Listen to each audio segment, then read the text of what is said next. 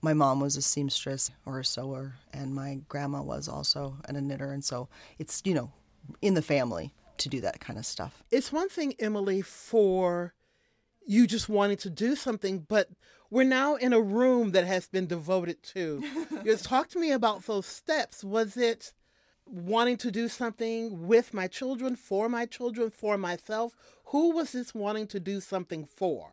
I think it was mostly for myself. I do know that when I started making my own clothes, I was just like, it was like kind of a magical process that, I could take this piece of fabric and I now have something that fits me. I never liked to go shopping. The process of doing all that stuff, it was never really appealing to me. But I didn't dislike the clothes concept of it. It's just the going to get it.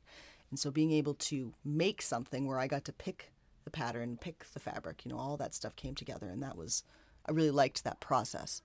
I guess about 8 or 9 years ago, I was also making some, experimenting with some different things, like some natural dyeing and some embroidery, and using those, giving them as Christmas presents. And my family had encouraged me to they're like, well, this is stuff that people might be interested in. You should try to see if you can do something with it. And so that's kind of where I started, and it was kind of a base. I did some natural dyeing of home goods and some bags and some upcycling of garments and trying to make some things. And I did a few, what do you call those? Craft markets. But then the pandemic came, right? And so then, the craft markets, there's a lot that goes into doing those. You've got to do all the product development and and you have to have a lot of stuff to do those, and you have to apply for them, and there's a lot of investment and all that stuff. And then I kind of fell into trying to make my own sewing pattern. And I was like, because I tried a zero waste pattern, and I'm like, this really clicks in my brain how this all kind of comes together.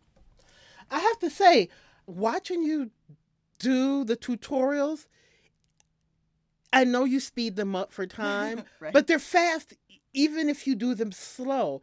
It really is almost like, how can I say this? I'm learning to swim, and I will watch people swim just to sort of get better technique. Right. And there are people who can swim and they just cut through the water like a knife. Right. And it's like, you cut through fabrics without pins. It doesn't move. Everything is perfect. And then you say you started this before the pandemic. So I'm thinking, looking at your patterns and watching you sew, that you've been doing this for 20 years. I mean, I've been sewing for a while. Making the patterns, that has been a newer, since right around the pandemic.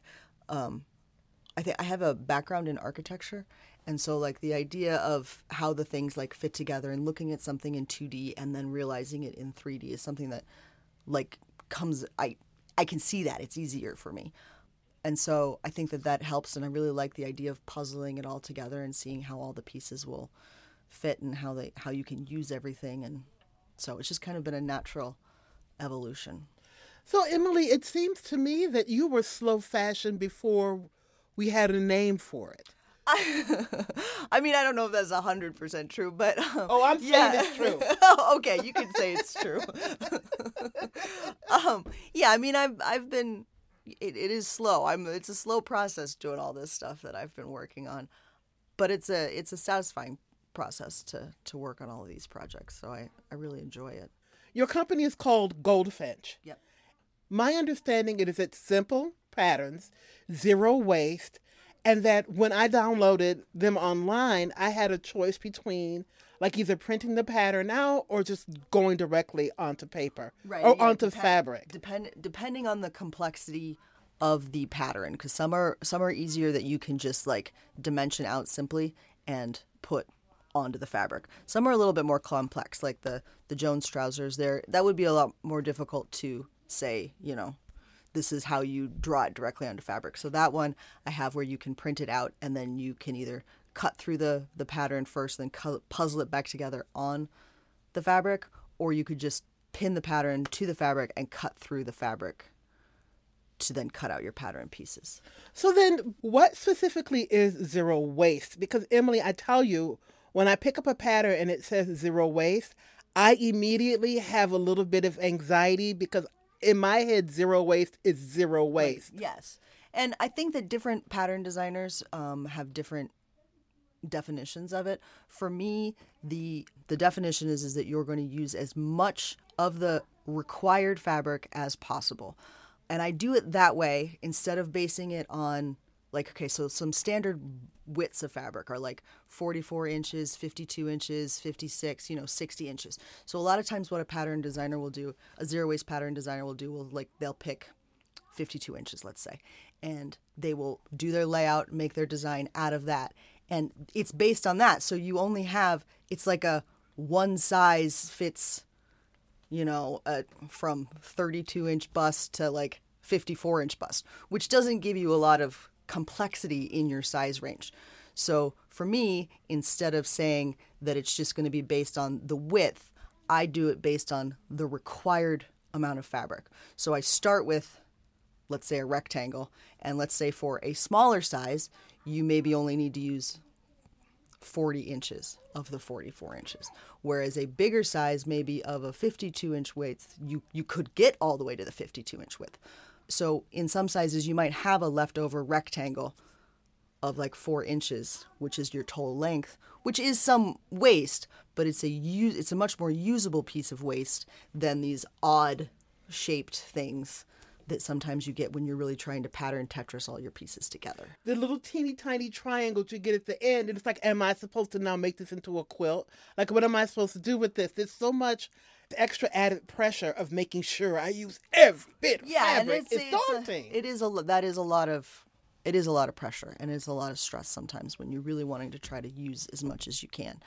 I would say, for me, I like that I know that I have this very usable piece.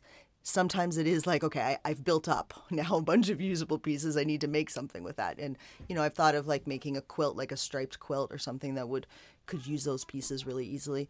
I'm also like in my next pattern that I'm working on, it's a button-up shirt. And there are some like funky pieces that in order to get a bunch of size ranges I've got a couple spot pieces that they're just weird. And I'm like, well, what do I do with these? And I'm contemplating using them as like a mending patch or a mending little pocket that you actually sew into the garment so that it wears the same way that the fabric does. Like if you're wearing, like, let's say it's black or linen or something, that fabric wears over time. And if then, you get a stain on it or you rip a little hole in it and you want to mend it, but you want it to be more invisible, like, still look really good. This patch could then be used to mend the garment and the fabric then would look the same. But those are like little details that I'm trying to figure out, like how to work in, so we'll see. For WORT, I'm Gianofer Fields.